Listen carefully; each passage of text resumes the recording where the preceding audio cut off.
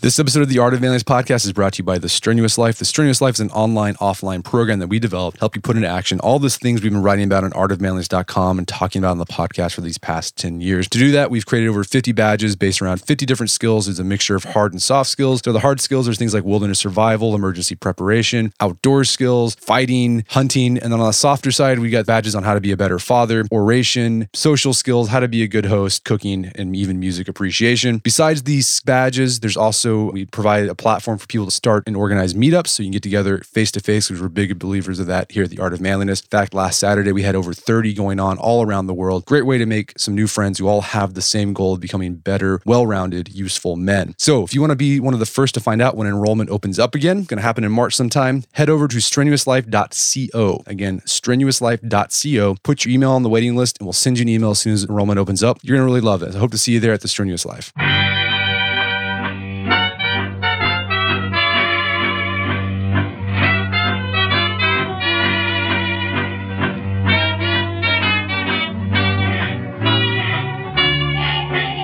Brett McKay here, and welcome to another edition of the Art of Manliness podcast. Now, you may have heard of Roger Bannister and his amazing feat of breaking the 4-minute mile market back in 1954. But the story leading up to this milestone of human performance often gets overlooked and is filled with drama and lessons on grit, determination, and living a balanced life. My guest today wrote a book sharing the story behind Bannister's record and the two other men who were also vying to break it. His name is Neal Bascomb, and his book is The Perfect Mile: 3 Athletes, 1 Goal, and Less Than 4 Minutes to Achieve It. We begin our discussion talking about the lead up to the race in which the 4-minute mile barrier was broken, and how many doctors in the early 20th century believed achieving this milestone was physiologically impossible. Neal then tells us about the lives of the 3 men racing to be the first to run a sub 4-minute mile, and shares insights from them on the way the ethos of sports changed as it transformed from amateur pursuit to professional job, as well as the ability of people to push the limits of the human body by sheer mental will. Really great show. After the show's over, check out the show notes at aom.is/perfectmile.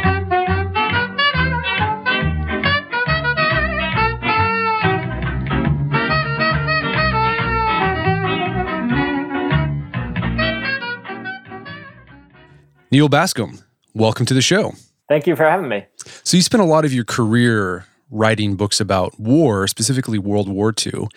In your book, The Perfect Mile, you take a look at the epic race to break the 4-minute mile. I'm curious, what led you to write about this story? Was there some kind of World War II connection there, or was it just an interest of yours that you had? No, actually, Perfect Mile was the second book that I ever wrote, but actually before I started writing about war. And my inspiration for it was basically from high school. I was a high school cross-country runner, and my coach suggested to all his runners, really not really a suggestion, ordered us to read Bannister's memoir, The 4-Minute Mile, Roger Bannister's memoir. And I was absolutely blown away by it. It sort of gave me sort of added impetus to run and to try to push myself. And later in as I started my writing career, I looked back to that story and saw that no one had really done a history of really the whole story about the breaking of the 4-minute mile, that it was more than just Roger Bannister's story, but it was a story about 3 men, all in their early 20s, trying to achieve this landmark record. So before we get to these 3 men, let's talk about the backstory of this, of the 4-minute mile record. How long had people been trying to break a 4-minute mile before these 3 guys started doing it in Gusto in the 1950s? Well, it dates back quite a bit, actually. I mean, as early as 1770, a runner said that he had run the 4-minute mile down London's Old Street. There was no official record of that, and it's very likely a myth. But probably in the late 1800s, the mile and this sort of idea of achieving a 4-minute mile really came to fore. There was what was called at that time the mile of the century by two brothers who were competing against each other in West London. And they got the record down to 4 minutes and 18 seconds. And then as the 20th century hit, you find that the tracks are improving, stopwatches are improving as well. And this idea of running 4 laps, 4 quarter miles in 4 minutes, the sort of perfect balance of that really captivated people. And runners began chipping away towards the 4-minute mile. So Paavo Nurmi, the Finnish runner, got it down to 4:10. In 1937, Sidney Wooderson got it down to 4:06. And then two Swedes in the sort of World War II years knocked that down to basically 4 minutes and 1 second. And then that's where it stood. And people thought or believed in many ways that 4 minutes was an achievement that simply wasn't possible. Yeah. You even had physiologists chiming in on this. What did they think would happen if a man did run a minute or run a mile under 4 minutes? Yeah, I mean, I'd say physiologists, probably the good ones, would not go to the hyperbole that many went to. But my book opens up with the statement that men thought that people would die if they ever attempted to reach 4 minutes, that the heart, that the lungs simply didn't have the capacity for it. And so there was this barrier, both sort of, I think, physiologically, but probably more psychologically, that it was an impossible achievement. So why is the 4 minute mile such a hard feat? I mean, what makes it different from, say, an 800 meter sprint or a 5K? Well, I think the mile, and milers say this, but I think, track coaches and many people who are sort of intimately involved in the sort of running world consider the mile the kind of perfect combination, perfect balance between speed and endurance. You need both of those to become an expert miler. So if you're a marathoner, endurance is what you need foremost. If you're a sprinter doing a 100-yard dash, speed is what you need most. But if you're going to run a mile under 4 minutes, you need to both be able to sustain incredible amounts of speed over a fair amount of distance. If you ever try, in fact, to come close to what a 4 minute mile is, I would suggest running on a treadmill and knocking it down the speed until you're as fast as you can go. And that's probably about a 5 minute mile. And your legs are just going like crazy. So you can imagine what improving that speed by 20-25% is about. And how are people training for this before these three characters you follow in the book started really gunning for it? Were they scientific about it, or were they just run as hard as I can until I can't anymore? Yeah, I mean, the training at this time was not particularly advanced. I think the big training movement that really sort of ramped up speed subsequent to these events are 2-a-day training sessions. At this point in time, people weren't using coaches really that much. They were running once a day. They were doing limited intervals, and they were basically, in some respects, just running long distances and hoping that would improve their times. There was a runner named Emil Zatopek who, at this period of time, was beginning to sort of train in a more modern way, but Bannister and these others who were racing to break the 4 minute mile, when they started, they were really training under sort of rudimentary methods at best. Right. And what I also love about this book, besides telling the story of these three characters, is how you describe what sport was like during this time in the early part of the 20th century, particularly running. How is it different than from what it is today? Well, I think the fundamental difference is this idea of the amateur athlete, the ethos of that, the idea that, at this time that, again, coaches were scorned, running and competition and athletics was about fun and about the effortlessness of it. There's this anecdote which I love particularly. There was an Oxford sprinter, a guy named Bevel Rudd, and just to give you an idea of what people considered an athlete should be or how they should approach their sport. He was a sprinter. He arrived at a quarter-mile race with a cigar chomping in his mouth. He put it down on the side of the track. He ran his sprint. He won. He picked up the still smoking cigar, stuck it back in his mouth, and sauntered away from the track. That is an extreme example of what, the sort of amateur, effortless athletic runner was about, but it gives you an idea of the world that these people were living in at the time. So it wasn't like today where you have athletes who dedicate 24/7 to training for their sport. The amateur athletes strive to have a well-balanced life, and sport was just one of many things they did. Yeah, sport was one of many things. It was not a career. It was not something that they endeavored to make money off of.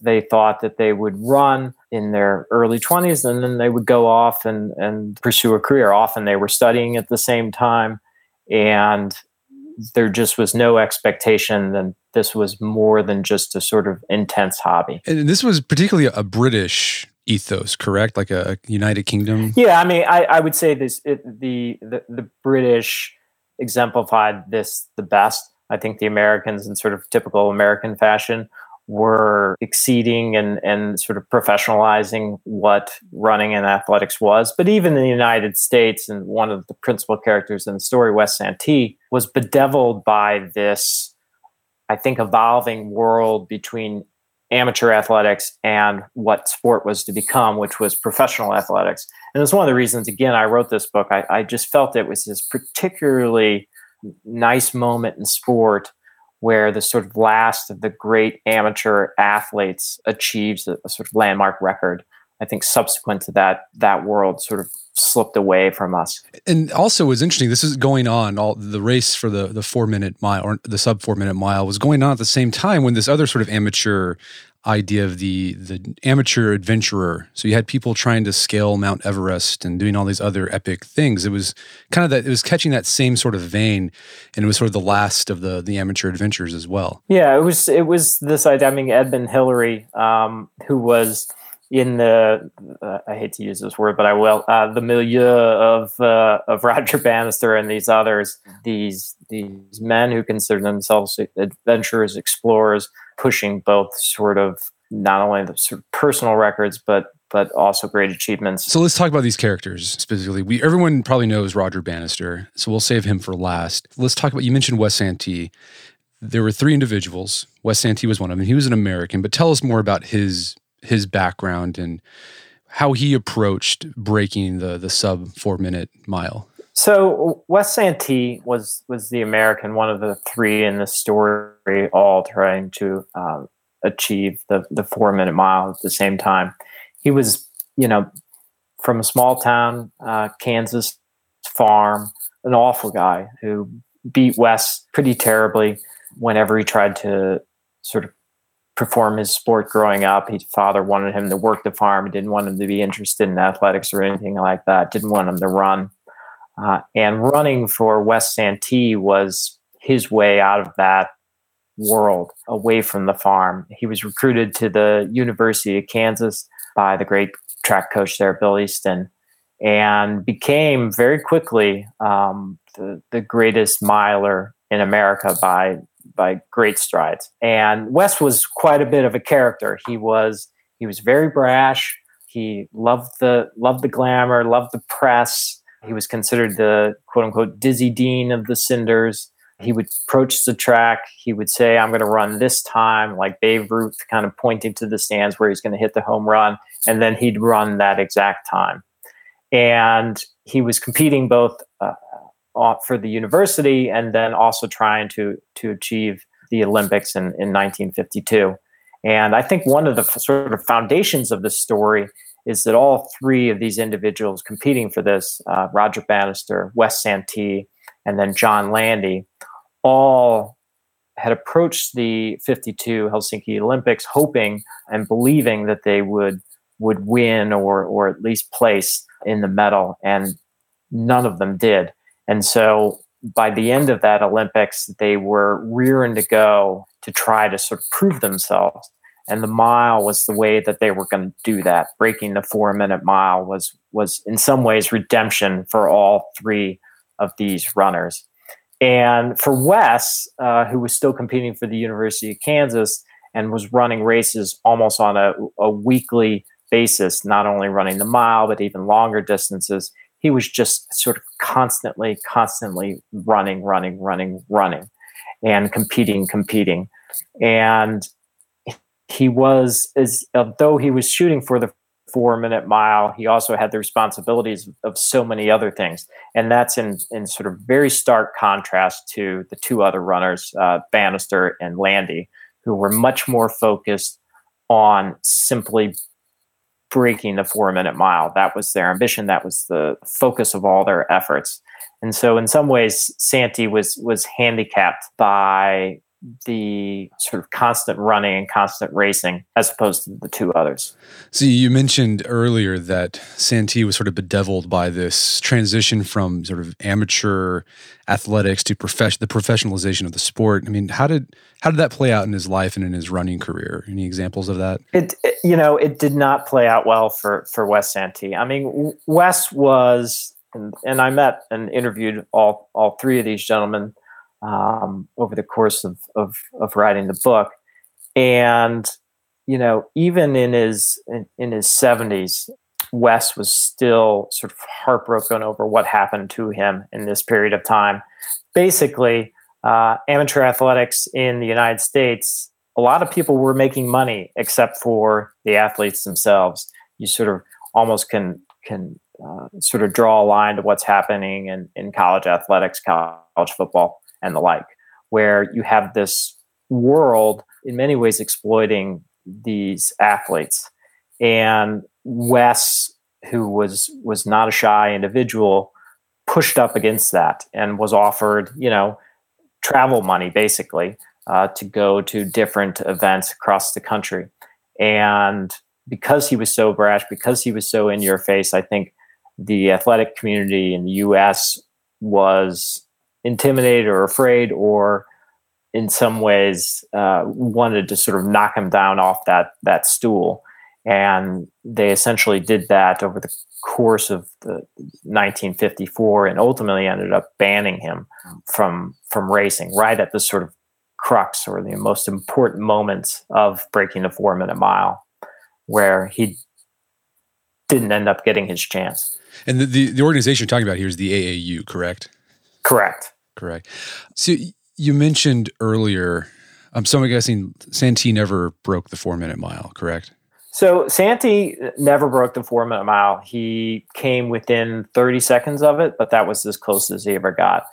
And I think a combination of overrunning, overcompeting, coupled with the AAU controversy, which eventually forced him out of the sport, kept him from achieving it. And what did he do after his running career was over? After his running career, he ended up selling insurance across Kansas, and then, made a career of that, raised a family.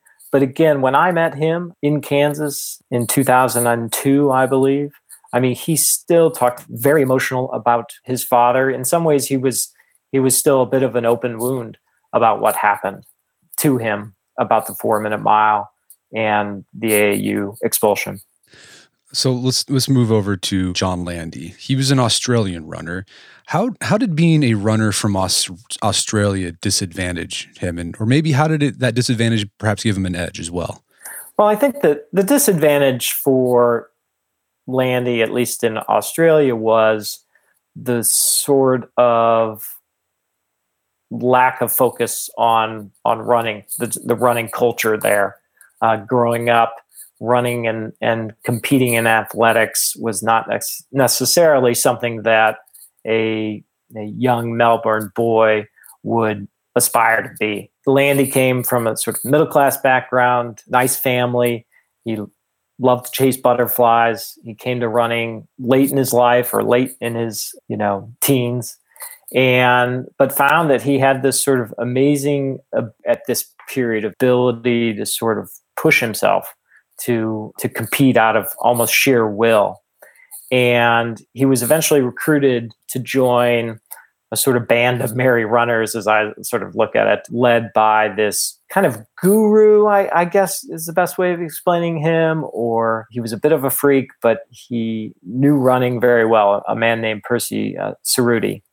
And he was a short guy, he was about 5'2", Cerruti, and he ran barefoot. He ran around town in Melbourne, shirtless, wearing these very small shorts, and recruited Landy and a bunch of other runners to train them to be the best. And he had these sort of outlandish methods. Not only was running barefoot sort of part of that, but running up and down sand dunes, running through nature, living off a vegetarian root-based diet, considered running kind of a It's the best way of saying it, is sort of as an expression of art. And Landy thrived under that for a while because it was fun, and it was something where he found himself on a team and was sort of pushing and getting better and better. But ultimately, Cerruti did not believe that will or running more and more was the way to achieve and to get better.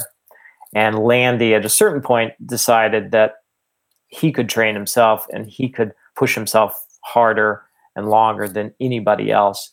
And so you have Landy, I think of all three runners, probably the one who trained the most, who trained the hardest, was running, hours and hours at night after school, and really ground himself down and pushed himself.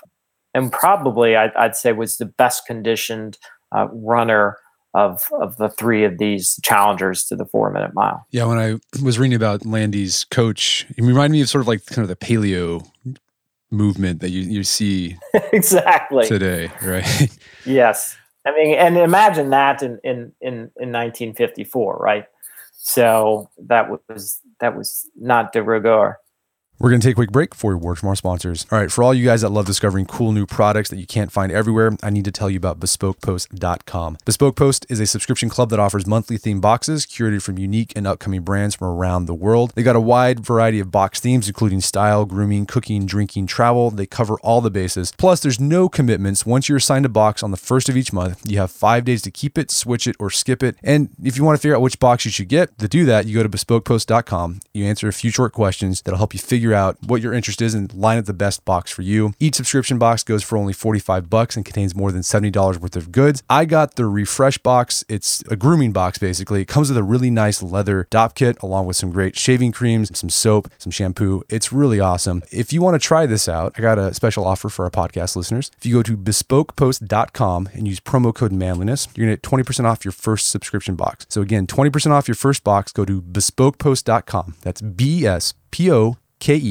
post.com, promo code manliness to get 20% off your first subscription box. Also by Proper Cloth. So finding a dress shirt that fits is hard. Something's always off. You've probably done this routine. You go to the department store, you know your neck size. You find a shirt with your neck size, neck fits you right, but then everything else doesn't fit you well. The shirt's either too billowy, the cuffs are too tight, or it's too short. It's just a big pain. Proper Cloth solves this problem. You go to propercloth.com, you answer 10 questions, no measuring required, and they're going to get you a custom shirt size that fits you perfectly in just seconds. It's amazing. And besides getting a perfectly fitted shirt, you can also customize this bad boy. They have over 20 collar styles, 10 cuff styles, and 500 fabric styles to choose from classic to business. So you can customize the shirt however you want and style it the way you want. The fabric is some of the top stuff in the world, and they only buy fabrics that meet their high quality expectations. And each of the shirts goes through extensive quality control testing, so you're getting the absolute best quality and craftsmanship. Best of all, Proper Cloth guarantees perfect fit, meaning that if somehow your shirt doesn't fit you perfectly, they will remake it for free. This is the future of shirts, people. These shirts are made completely custom to you, starting at just $80.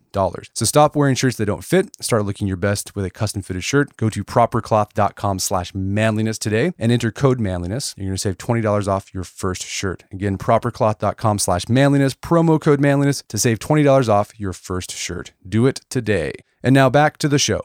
And so you mentioned Landy after he broke, he got more intense with his training. Did his style of running change after he broke from this coach that allowed him to, give him an edge in his running? No, I wouldn't say his style of running changed dramatically. I mean, his stride changed a little bit. He, the barefoot running helped augment that.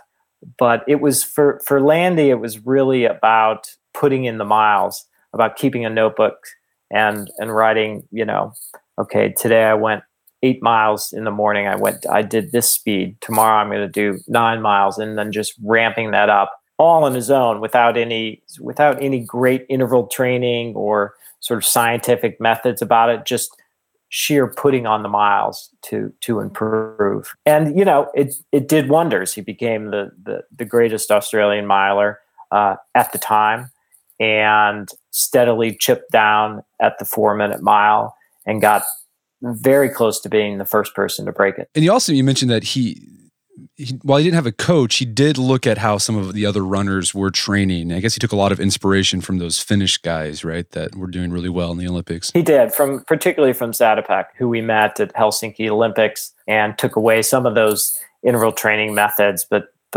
again, all sort of notes, no kind of rigorous schedule that we have today, where you know you're going to do 2 minutes hard bursts and then 15 seconds off and at this heart rate and at this level of effort. It was just, he was experimenting by feel more than anything else. So let's move to Bannister. So he was from England. What was his philosophy towards running and athletics in general? Yeah, I mean, Bannister was the archetypal amateur athlete. He was a conservative guy. He was quiet. He was cerebral. He was born in Harrow, England. Loved running from a sort of very early age. I think one of his sort of crystalline memories is running on a beach as a child and that sort of freedom of movement. He writes beautifully about that in his memoir about running. But I think above and beyond anything else, a love of running, I think what you had in Bannister was just an absolute killer in terms of competitive will. I mean, meeting him years ago, the intensity of his eyes, the intensity with which he spoke of these races, almost 50 years later, was absolutely remarkable. And so Bannister, as the amateur athlete, although he wanted to be the best, he also wanted to pursue his career. And so at this time of the training, he was training to break the 4-minute mile. He was studying to become a doctor. He was interning at St. Mary's Hospital. He attended Oxford. So he was, achieving this sort of excellence in medicine to become a neurologist, while at the same time trying to break this record. And so he had very little time to do that. He was training, at lunchtime, at best a half hour, walking to the track near the hospital and putting in his time and then going back and seeing patients. He was, again, this supreme example of the amateur athlete, at least at the beginning of this story. That subsequently sort of evolved as he got closer and closer to 4 minutes. Yeah, so you mentioned Landy. His training was sort of experimentation, trial and error. But Bannister, with his medical background, he kind of got scientific with how to best approach breaking the 4-minute mile, and he researched it. Like I guess he developed this contraption to test VO2 max, correct? Yeah, he was testing VO2 max. He was testing lactic acid in his muscles. He had built this treadmill in the lab at school, and he would put himself on that thing and hook himself up and run as fast as he could, and then hop off and take blood samples and then do it again, and really trying to see from a scientific level what was possible, what was physiologically possible, and how to sort of push himself to a higher level. He experimented on his friends, Chris Brasher and Chris Chataway, and other people. He was running a sort of scientific experiment in some ways on the 4-minute mile. And I think for a period of time that overwhelmed him, in the sense that he was approaching this from a purely sort of mental level. And I think, again, as the story evolved, he had to sort of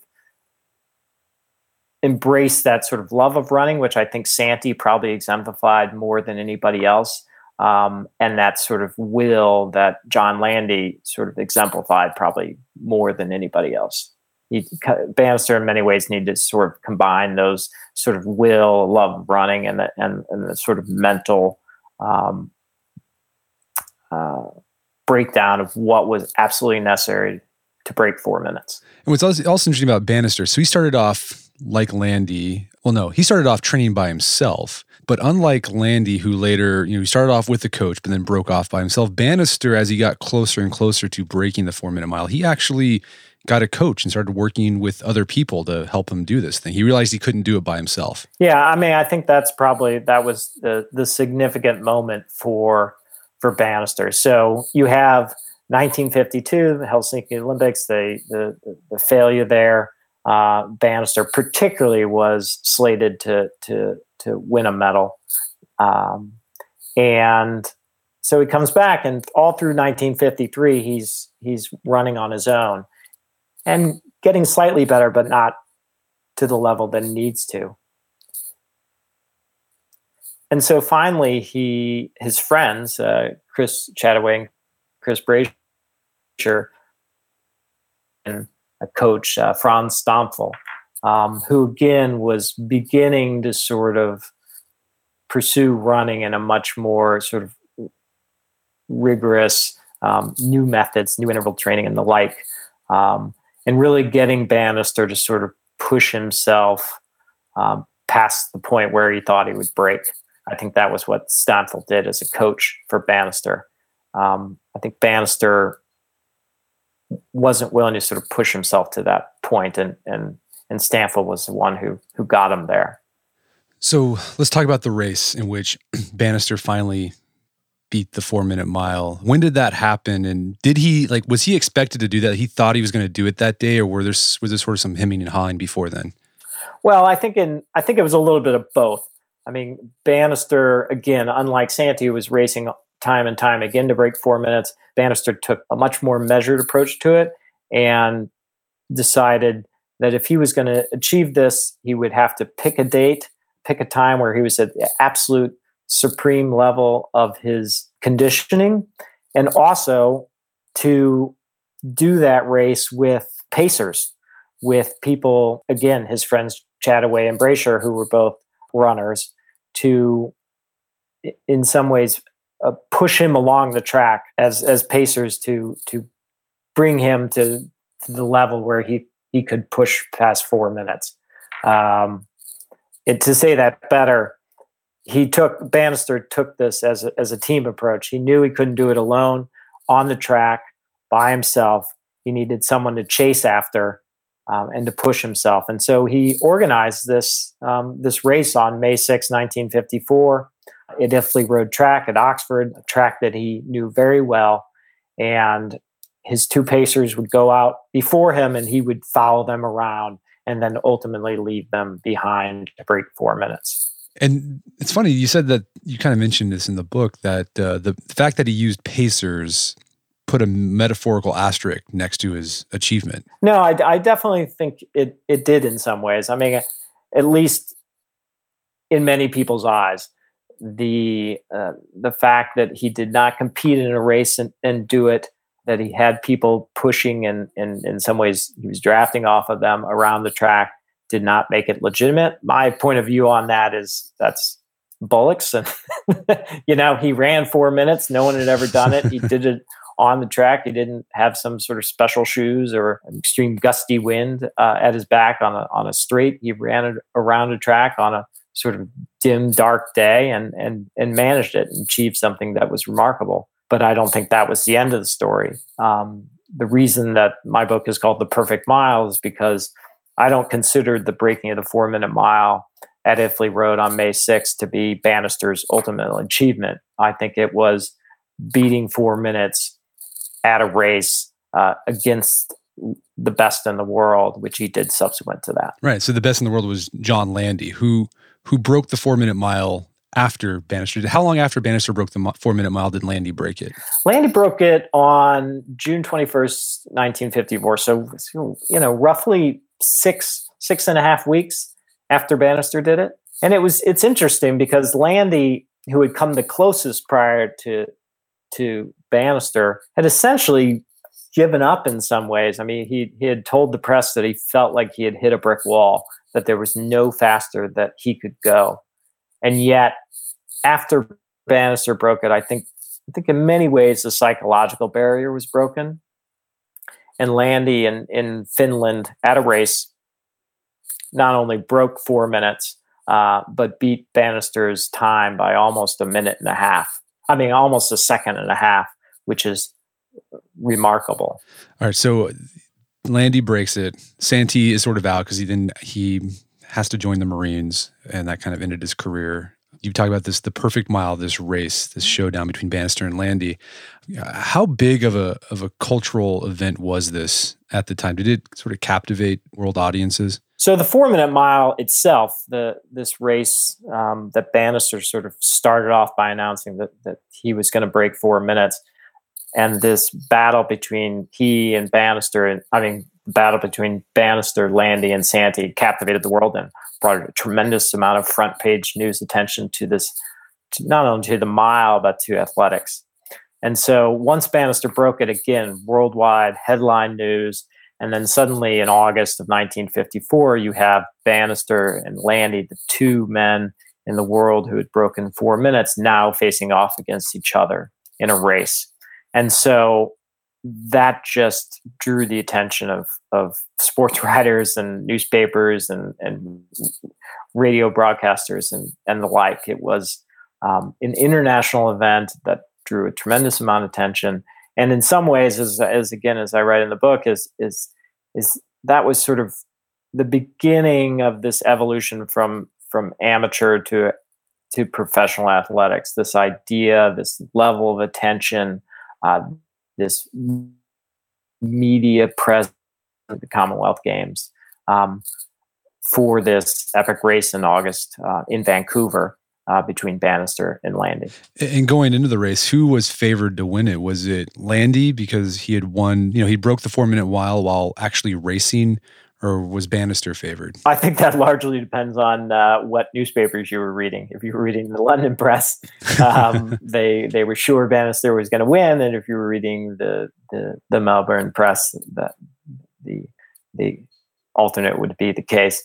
But from my perspective, at least, Landy was the faster runner. He was suffering a little bit from a cold in Vancouver, but he was, he had been competing over the course of this story, so he had more sort of experience in some ways on that level. He was clearly in better shape, and in many ways, I thought a faster runner. So if I could sort of draw back in time and look at this without knowing what was going to happen, I probably would have bet on Landy. He was the kind of runner who always sort of went off like a jackrabbit from the start and kept and maintained the lead throughout the race. That was the kind of runner he was, and he just ran away with race after race. And so compared to Bannister, who in some ways, was still not training at the level anywhere near what Landy was doing, and had been beaten by a second and a half in terms of time. And so that's pretty dramatic difference. And what made the race more dramatic too, people at the time didn't know this, that Landy before the race stepped on some flash bulb from a photographer and sliced his foot open before the race. Yeah, he had a cold and had this injury on his foot, but speaking to Landy about it, and maybe he was just being a gentleman. Many years later, he said that had no significant impact at all on his running that day, and I think that's probably the case. I think pure adrenaline would have obviated that injury, although it was, in some ways serious. His foot was sort of blood soaked at the end of the race. So what allowed Bannister to win? Do you think he just dug deep and just tapped into that will, that competitive killer instinct to win in that final kick? I think it absolutely was about Bannister and his killer instinct. It drew back to what I said earlier about him. He was a killer. He was a competitive monster. He needed to win. He had to win. And he was very smart about it. He let Landy, lead off. He let Landy sort of, in some ways, expire himself a little bit. And then out of sort of sheer will and killer instinct, he sort of drew himself closer and closer to Landy as they went into the final stretch of the race. And I think so, sort of most famously, and there's even a statue of this in Vancouver, Landy looked over his shoulder to see where Bannister was, knowing very well that he was coming up close on his heels. And that split second of turning and that loss of momentum in his legs was the exact moment that Bannister put on his final kick. And it was more than enough to not only beat Landy, but also to break the 4-minute mile again. So what did Landy and Bannister do after this perfect race? How did they spend the rest of their careers? So Bannister largely abandoned running subsequent to the Empire Games. He retired. He went on to become what he always wanted to be, a neurologist, a quite successful one, and was practicing medicine, for decades afterwards, and was a fairly well-renowned neurologist. Landy actually ran in the subsequent Olympics, did not do terribly well, but his probably sort of most famous incident after this 4-minute mile episode was when he, at the Olympics, sort of stopped to rescue or to help another runner on the track, and then went on to win the race, even after the delay of helping another runner get up and back to his feet. So Landy was very much a beloved figure in Australia. He became a businessman. And then when he retired, he eventually ended up becoming the governor of Victoria, a sort of ceremonial post, kind of the sort of head of state of that particular area of Australia. So yeah, it sounds like a lot of they kind of moved on with their life. It sounds like. I think the only one who didn't move on with his life was Wes Santee. When I met him, he was at that time serving as kind of I guess the best way to put it is a condolence mourner at a funeral parlor, which is a sort of sad place to sort of spend your days. But again, he constantly spoke of what happened in the 4-minute mile with a great deal of regret. So what's the record for the mile now, and what's the threshold that everyone's gunning for now? So the record for the mile now is 3 minutes, 43 seconds and some change, I think, owned by a Moroccan, El Garouche. And he's held that record since 1999. So no one's sort of chipped away at it since then. And I think in some ways the mile isn't quite what it used to be. I think the metric system is in some ways sort of taken dominance in the 1,500 meter race, which is the Olympic race. Is really what middle distance runners are running now and aiming to achieve. And so the mile is sort of lost some of the glamour that it had in those days in 1954. Are there people still gunning for it though? Like, are there people like, I'm a miler? That's what they say they are. Yes, I mean, I think particularly in America, probably there's more of this idea of being a miler and sort of breaking 4 minutes, which in some ways is now the sort of standard to become a competitive miler, is to actually break 4 minutes, but to actually chip it down to 3:40 or 3:30, no one's come close. I think most of the attention right now is on running, at least breaking barriers, is that 2-hour marathon. So after writing about these three men, did you take away any lessons from them on living a good life? And do you think they should serve as models for athletes today? I think it's probably impossible for this idea of the most elite athletes in the world to be pure amateurs. I think that day is lost. But I think, at least from my perspective, from someone who enjoys running and enjoys sport, I think the idea of doing it for the pure sake of enjoyment is something that sort of I took away from this book. And I still go on runs these days where, they're shorter every year, but where I have this moment where I'm, my most recent one was down in Mexico on this sort of abandoned beach where I ran for miles and then into the hills. And I remember stopping and being, having this sort of exalted moment where, running was sort of beauty and it was just pure and it was just for the sake of it, not for exercise, not for anything else. And that's something that I think that Santee and Landy and Bannister all had in their own way. So that's one thing that I sort of drew from their sort of experiences over the course of the story. And I think the other one was kind of what it takes to achieve the impossible. This idea, and this is a simplification, but this idea that Santee sort of ran from his heart throughout his life. Landy ran from out of pure will, and Bannister sort of approached it in the cerebral from his head. And I think that the way that Bannister was able to break 4 minutes first, and the way that he was able to win at the Empire Games, was this ability finally to sort of combine that sort of heart, will, and mind. And that's something that I see over and over in other aspects or other histories that I write about people doing pretty remarkable things. Well, Neal, this has been a great conversation, and I really recommend people go get the book, because the way you write it and tell the story, like you're like on bated breath, and see how things turn out, even though you know how. That's very sweet of you to even say. though you know how it's going to turn out, you're still you get pumped up. Where can people go to learn more about your work and your book? Sure. So they can. My books are available in pretty much everywhere they sell books. So you can also love for you to come to the website. It's www.nealbascomb.com, NEALBASCOMB.com. Awesome. Well, Neal Bascomb, thank you so much for your time. It's been a pleasure. That's been awesome. Thank you. My guest today was Neal Bascomb. He's the author of the book, The Perfect Mile. It's available on Amazon.com and bookstores everywhere. Also, head over to his site, nealbascomb.com, to learn more about his work. He's written a lot of great stuff on World War II. Also, check out our show notes at aom.is/perfectmile, where you can find links to resources where you can delve deeper into this topic.